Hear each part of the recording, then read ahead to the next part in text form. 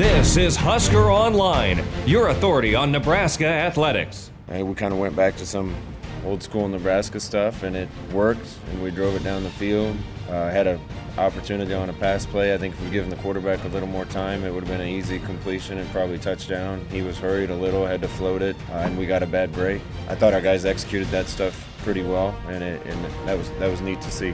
I mean, it was just simply because I played that at Georgia Tech before, and it was something I was used to, and so they thought I was the perfect back for it. And welcome back here to the Husker Online Show. Sean Callahan, Nate Klaus, and now Husker Online intern Mike Wheeler joining us here on the show. As you heard Scott Frost talking about them going in the I formation. That was Dedrick Mills as well. But let's take some questions in the mailbag. Mike, what do you have to lead us off with? All right, so Nebraska has a somewhat difficult but manageable schedule over the next few weeks with Northwestern and Indiana coming to Lincoln, and then, of course, traveling to Minnesota and Purdue. How do you see those 4 games going for the Huskers record-wise? Yeah, I mean, I wouldn't be surprised if they went 4-0, and I wouldn't be surprised if they went 2-2. I mean, it's such a toss-up right now, and this is where it starts. They have to kind of relight a fire this week against Northwestern. Because if they were to lose this game Saturday against Northwestern, I just feel like you're going to get such a negative feel around the fan base. It's going to be hard for this team to ignore that noise. And then you have to go to Minnesota, where the Gophers play Illinois Saturday. They'll probably be undefeated going into the game against the Huskers. But I think 3-1 is probably where I stand today right now on these 4 games. I think it's very possible. Yeah, I'd go 3-1. I wouldn't rule out 4-0, but I don't think that I've seen enough from Nebraska to say that that I'm willing to put my name on a 4-0 here over the next 4 games. But I think 3-1 is definitely possible, and 2-2 is probably maybe a little bit more realistic right now. But just get to 6 wins for the bowl, right? Yeah, that's kind of where it's at right now. Yeah, basically whatever it takes to get to 6 wins. But who knows? I mean, if we can see some major progress from the offense against a good defense like they're going to see this weekend at against Northwestern, then who knows? I think that anything could happen. But 3-1 is probably more realistic.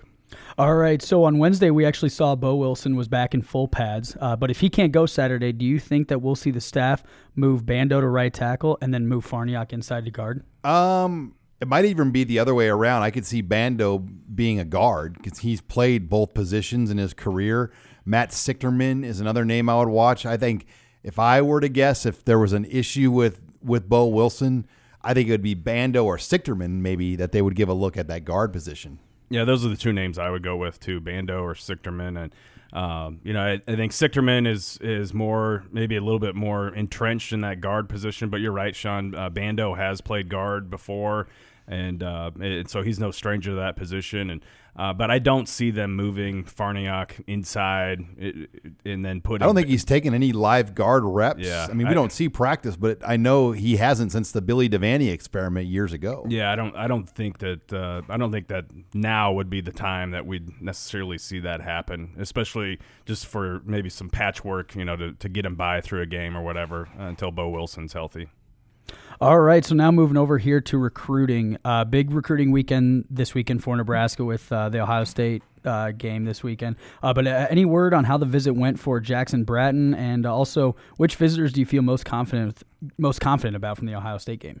Yeah, so it sounds like the visit went extremely well for Jackson Bratton. He really enjoyed his time in Lincoln, and I think that was the first time he'd been able to see everything that his best friend Logan Smothers has been talking about for the last year and a half or more that he's been committed to Nebraska. So, now is that going to be enough to sway him away and flip him from Nick Saban in Alabama? I don't know. I think that's still up in the air. I think that's still going to be a tall task there to happen. But at the same time, I do think there's definitely some things that Nebraska has going for them, with Jackson Bratton, and most prominent of those things is playing time at the middle or inside linebacker position, and then of course the opportunity to continue playing football with his best friend at the next level. So we'll see what happens there. Now, who I feel best about going forward, I think Rodney Gross is going to be making a decision, and I think that will be Nebraska here Ronald Delancey, the cornerback out of Miami, just decommitted from Louisville. Usually that's a pretty good sign when a kid that just took an official visit to your school decommits from this previous school that he had been committed to. And I feel really good about Chandler Durham, the offensive lineman out of Georgia, as well as Caden Johnson, the number one player in the state of Minnesota, one of the top outside linebackers in the country. So there's a lot of players that were on campus that enjoyed their visits that I feel pretty good about the Huskers' chances with. And we'll get more on the recruiting weekend itself in our next segment from Nate Klaus, as you got a little tease there. But what do you have next, Mike? All right, so with Northwestern this weekend, what is the number one reason that the Nebraska football team wins or loses this game? Line of scrimmage. I think Nebraska has to win up front, which means protecting Martinez and shutting down and limiting Northwestern in the run game. I mean, to me, those are very simple, but it's very real. I think Nebraska line of scrimmage, and particularly their offensive line, because I do think Northwestern has a fairly good edge with their front seven going against Nebraska's O-line, and Nebraska's got to find ways to make it happen on Saturday. Turnovers. I think if you can win the turnover battle or at least keep it close, then I think you're going to give yourself a chance to win the game. But if you give away the football 3+ times to a team like Northwestern, they'll make you pay, and that's going to be hard to win that game. All right, guys, so kind of a grand scheme of things here. When can we expect Nebraska to be good enough to really compete for a Big Ten title? I mean, it's such a loaded question when you look at that right now, because it's about the West first. And I think you almost have to start that. When can we expect Nebraska to win the West? Because you can't really worry about the Big Ten title till you win the West. And Nebraska's only won the West or the division. It was the Leaders and Legends back when they won it one time since they've been in the Big Ten Conference. But I mean, I think they're going to get better next year. I mean, they return so many key guys a year from now. The key, though, is that offensive line group. I look at this program right now. There are 6 true freshmen on scholarship redshirting on the O-line.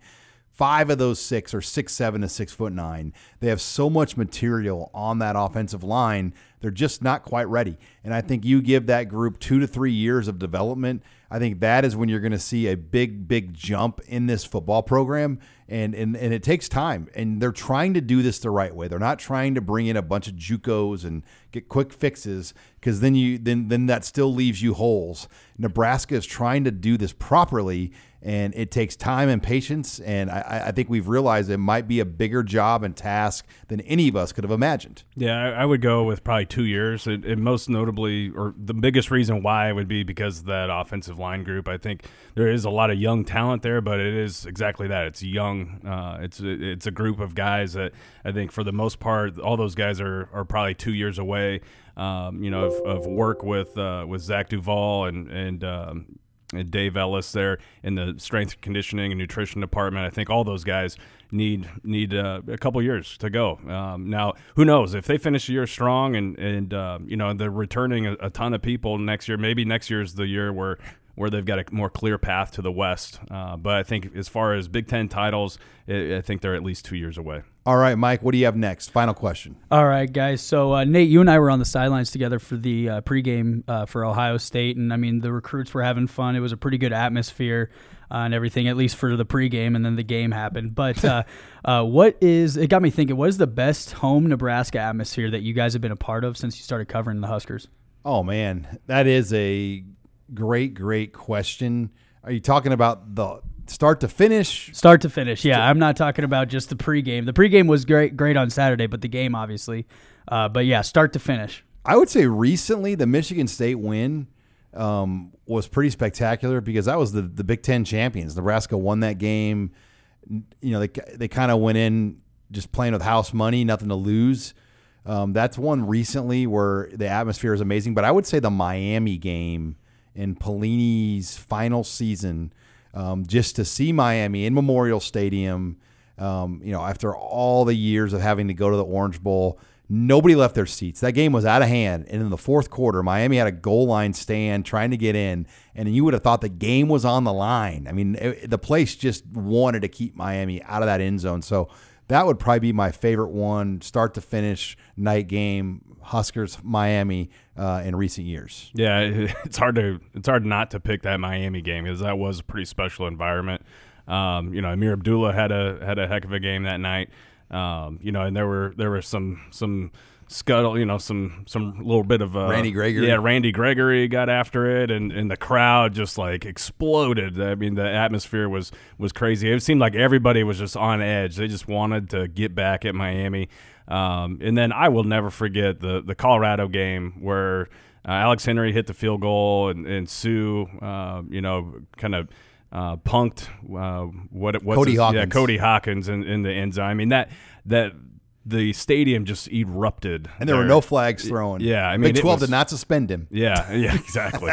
I mean, incredible. That is, I think I'll always think that. Or that game in particular will always rank right up there as one of the best that I was ever on the sidelines for. All right. Thank you, Mike. And when we come back, we are going to close the show with more recruiting talk from Nate Klaus. You're listening here to the Husker Online Show.